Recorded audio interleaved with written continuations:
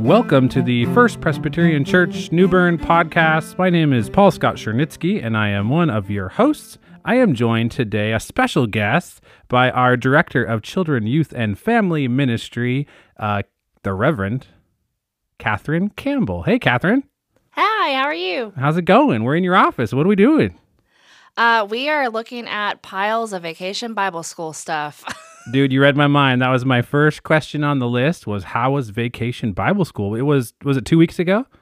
Yes. Yeah, we'll pretend it was that last week, but it was 2 weeks ago.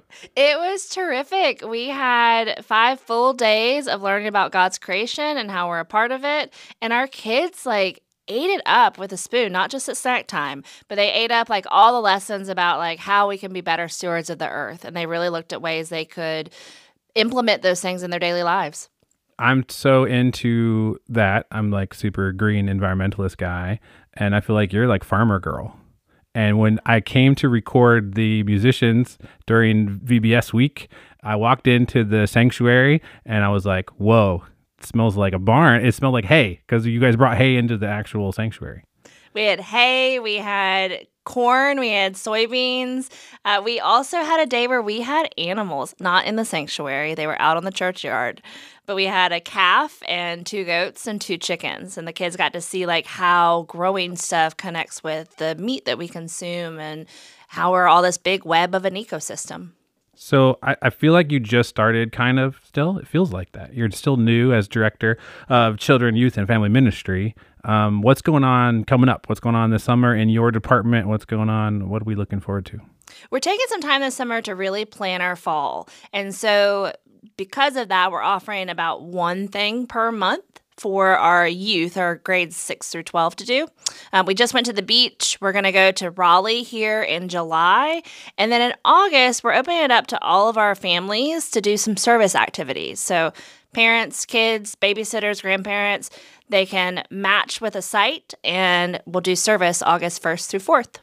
We are also doing a 6-week series called Breakfast with Jesus.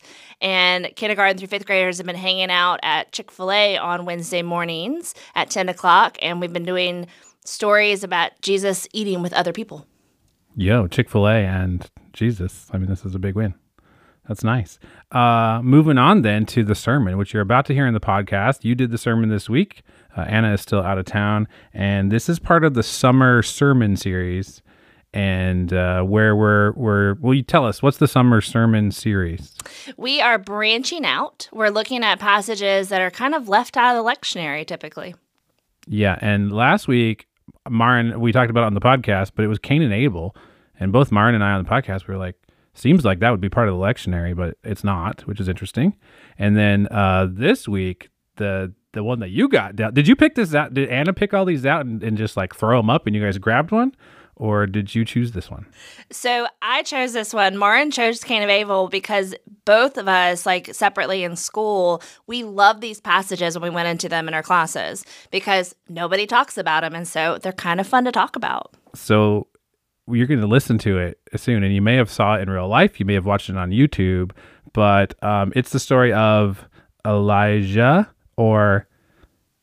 So Elijah is a prophet that gives his mantle to Elisha. Elisha, there we go. Ask me how many times did I mix that up this week. That was crazy. And then you kind of start the sermon out, which I don't want to give it all away or anything, but there's cool talk of Batman and Robin, of your childhood, of superheroes and handing down the cape. And then it goes into Old Testament stuff, and there's a lot. I'm not super versed on the Old Testament, so I'm hearing places, I'm hearing names, I'm figuring it out. There's parting waters, there's this happening, there's that happening, and then all of a sudden, there's bears. Neither bears nor forest is the new idiom of the week. So she-bears come out of the forest, and you got to listen to find out what happens next. Bears, it's just bears, and I thought you did an awesome job of bringing it back around to what it was all about for the summer sermon series, bears. Old That's Testament. not the summer sermon series. No, it's not it. It's not about bears, but it's... But we could talk about bears again. Yeah, we could. That's not... Catherine, it was great to talk to you in your office and about all this cool youth stuff coming up. If you're a listener to the podcast and you haven't gone on to Instagram and Facebook, Catherine posts a lot of the kids stuff. What's the Instagram page? Because that's where I see it the most. It's FPCNB_families. So like First Presbyterian Church New Bern _families. _families. All kinds of great stuff coming from the kids, guys, stuff that you're working on, and I'm sure you'll have a lot to share as you do all this cool stuff. So everyone, enjoy the summer. Enjoy the summer. Enjoy the sermon. Have a great week, and we'll talk to you next week. Watch out for the bears.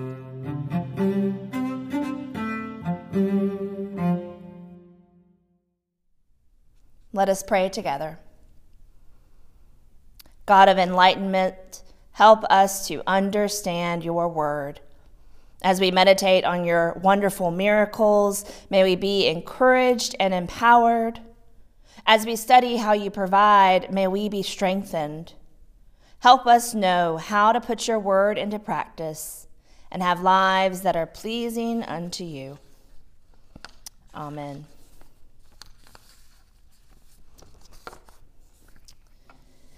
In the early 1990s, there was this little junk shop down in Vanceboro. And in the back corner, there were boxes and boxes of comic books. In a time before the Marvel or the DC movie franchises, my brother and I would spend hours curled up in the corner, combing through the Batman comics, pooling our chore money allowance to collect the story. And then we would act out the story while we played. He was always Batman, and I, Robin. We had this cape from a home-sewn Halloween costume, and I always longed to wear it.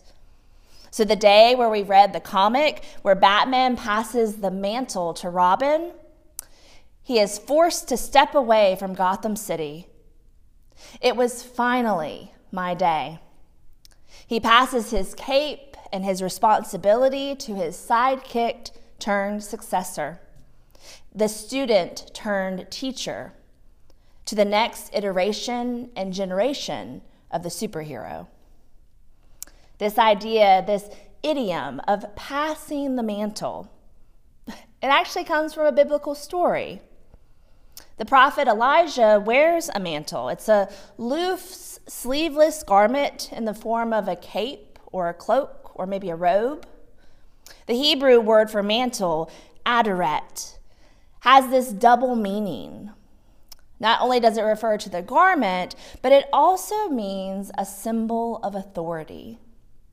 Some scholars even go a step further, and they view Elijah's mantle as the instrument of God's power. That perhaps God is somehow physically present in the mantle itself. After a theophany, this burning bush type appearance from God, Elijah is instructed to appoint Elisha as his replacement. Now, struggling to come to terms with losing his place as a mouthpiece of God, God's chosen messenger, Elijah, he drapes his mantle over the shoulders of Elisha as he is plowing ground, and he pronounces him as the next prophet of Israel. It's a puzzling action, and yet Elisha embraces the implicit message of the exchange, and he follows.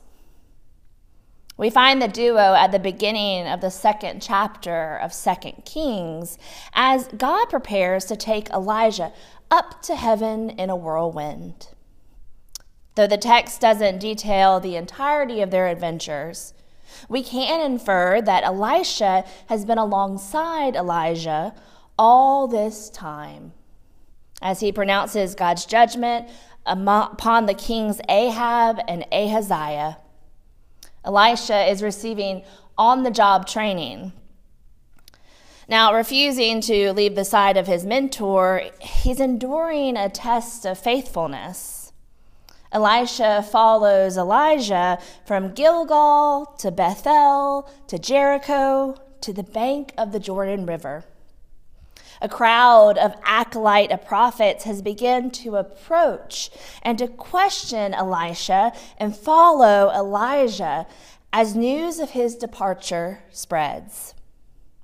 50 stand in the distance at Jericho, and they watch as the prophet Elijah rolls up his mantle.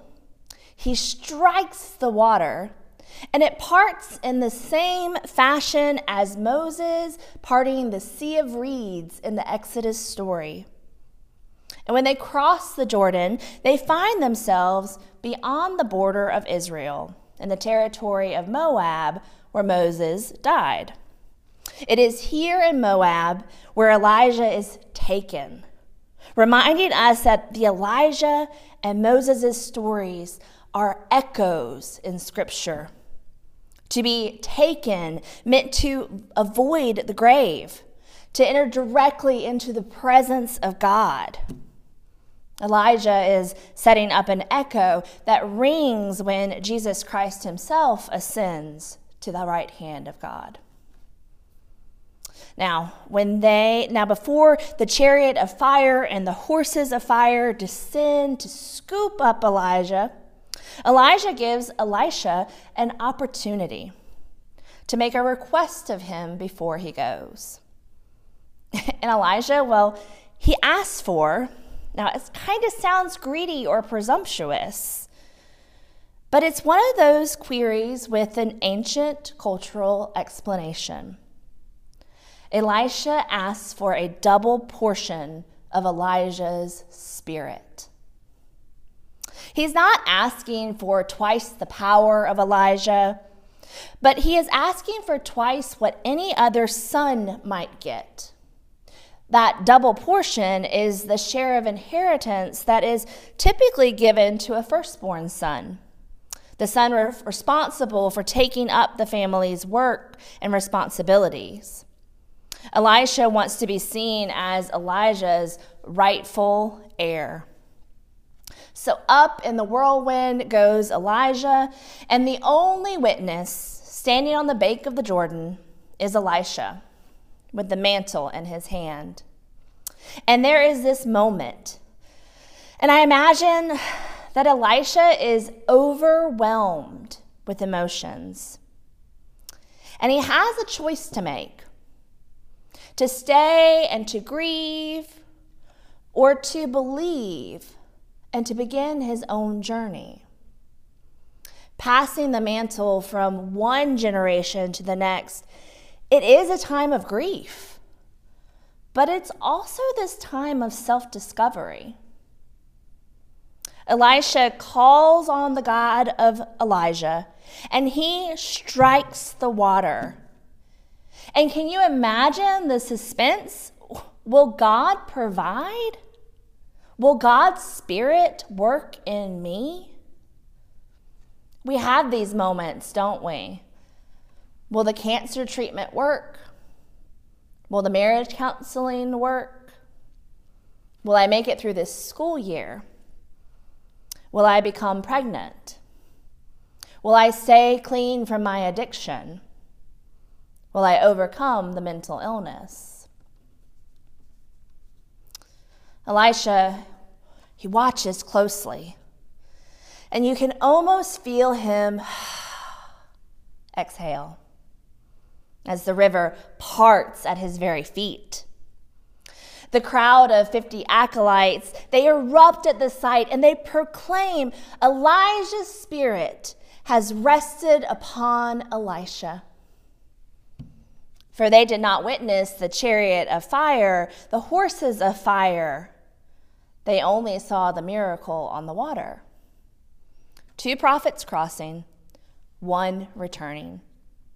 God is with Elisha, and so is the Spirit. And the acolytes greet him and bow down before him in awe and as one with authority. Now, here's the humorous bit. They have a little bit of doubt, that maybe the whirlwind didn't toss Elijah down a hill or into a valley. So they double check to make sure that there are no remains.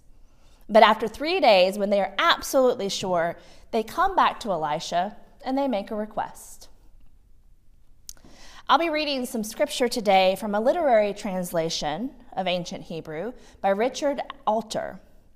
The words differ from the Bible you may have at home, but if you'd like to follow along, I'll be reading from 2 Kings chapter 2, beginning in verse 19. The men of the town said to Elisha, "Look, pray, it is good to live in town as my master sees, but the water is bad and the land bereaves." And he said, "Fetch me a new bowl and put salt in it." And they fetched it for him, and he went out to the water source. And he flung the salt there and said, "Thus said the Lord, I have healed these waters. There will no longer be death and bereaving. And the waters have been healed to this day, according to the word of Elisha that he spoke." And then he went from there to Bethel.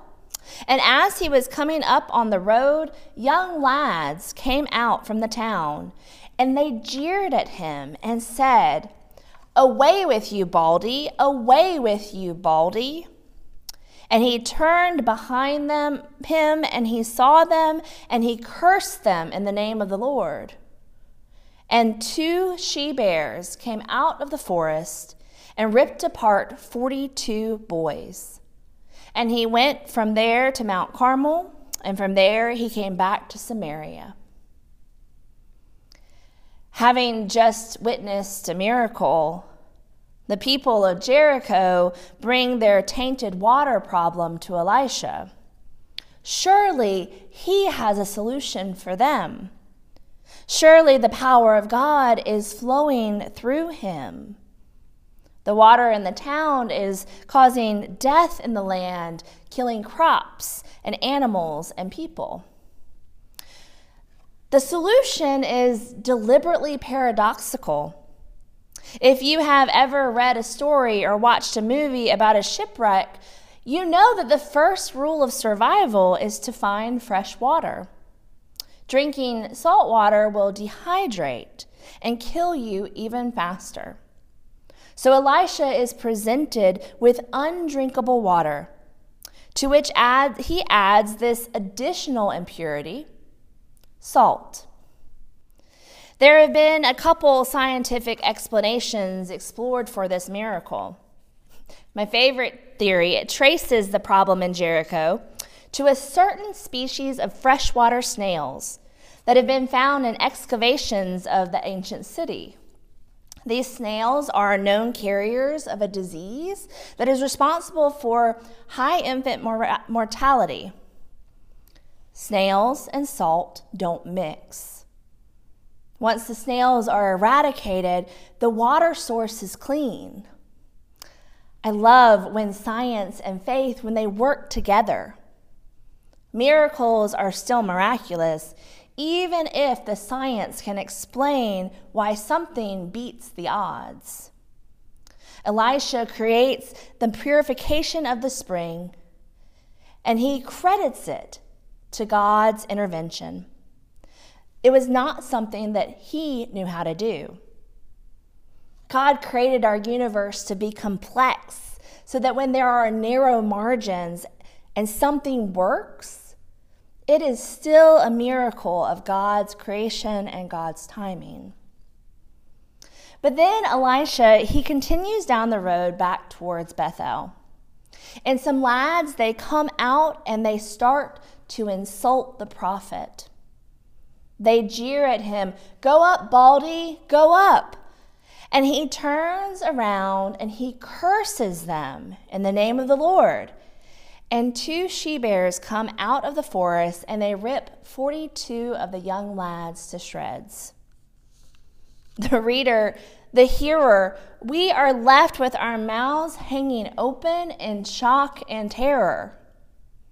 No wonder this story is left out of the lectionary. Robert Alter calls this a murderous response to the boys' mockery. He calls it morally scandalous. And he asks, is it meant to suggest that Elisha does not make responsible use of his prophetic powers? That after turning death into life at the spring, he now spreads death? The early rabbis were so outraged by this story that they felt constrained to assert that it never happened. Their formulation? Neither bears nor forest. It became this idiomatic piece in Hebrew for a cock and bull story. So, indeed, what are we to do with this story? Some translations call them little children or young lads, and some call them youths. The translators, they express some discomfort in the age of the children, the mauled victims. Is it a story to scare bullies? To tell around a campfire? Commentators have allegorized to work to find some moral wiggle room for God and for God's prophet in this story, which, does it seem to show some sort of God's dark side? That maybe the term bald is insulting. It's insulting Elijah's grief over losing his mentor, that he has, quote, lost his head. Or perhaps to taunt a prophet is to taunt God. But God's bigger than that, right? Cursing, causing pain and suffering, lions, tigers, and bears, sticks and stones. If you've ever attempted to ascribe a meaning to something, you know that there are spontaneous threads of curiosity that can take you down a rabbit hole of thought. So to write a sermon about bears, I kept thinking about our beloved Newborn bear, a symbol that was used by the Swiss people in the city of Bern, Switzerland. There is a fierceness to Bernie the bear. He's emblazoned on a flag. He is leading the battle charge. He is capable of mauling. And yet, the interesting thing about bears is that they're actually not aggressive by nature, and they have no real natural enemies. And this is not just because they're some sort of apex predator. They eat some meat when it's convenient, but they're actually just omnivores that can live off the land. There was this 100-year stretch of time when no bears actually roamed the Swiss Alps. And it's the same in Palestine. There are no Syrian brown bears left in Israel to come out of the forests these days. Over time, they were poached out of existence, and their foraging patterns have been changed by the biggest nuisance to stewardship on the earth: us. Perhaps the world and the natural order is broken because we keep breaking it. And so the more I read, the more the same question kept bubbling to the surface. And it wasn't, why did God allow the youths to be mauled? It was, where are these kids' parents? Where is the village that raised them? Why are the youth of Bethel harassing the prophet of God in the first place? Who are their role models? Who is passing the mantle to the next generation? It's absolutely a partnership, an inheritance, an older generation equipping those who come after, and the younger embracing that task. Or perhaps the moral of the story is simply that Elisha's ministry offers the possibilities of blessings or curses, life or death. Or perhaps we must be better, so that our future generations are taught not to taunt God's prophets among them, bringing into question God's very sovereignty. There is a time when every generation must take up the mantle, and in the power of the Spirit, discover who God has called them to be. Amen.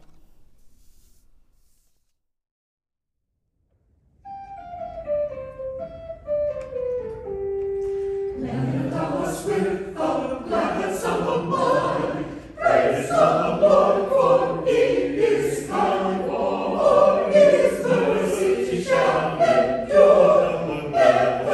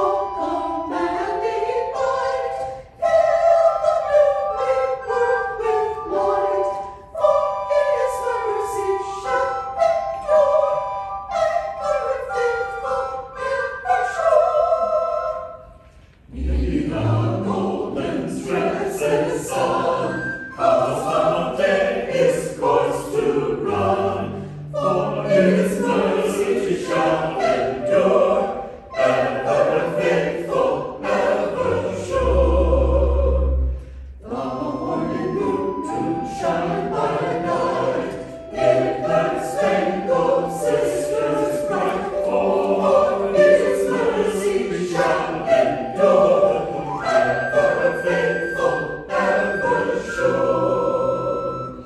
All things living He doth feed, His full hand supplies their need, for His mercy shall endure, ever faithful, ever sure. Amen. Receive now your benediction. As you go without these walls, leave here your sorrows and your cares. In their stead, take faith, hope, and love, these three, for they are thine. And from within your heart, great living altars raise, that you may know God and live at last with God forevermore. Amen.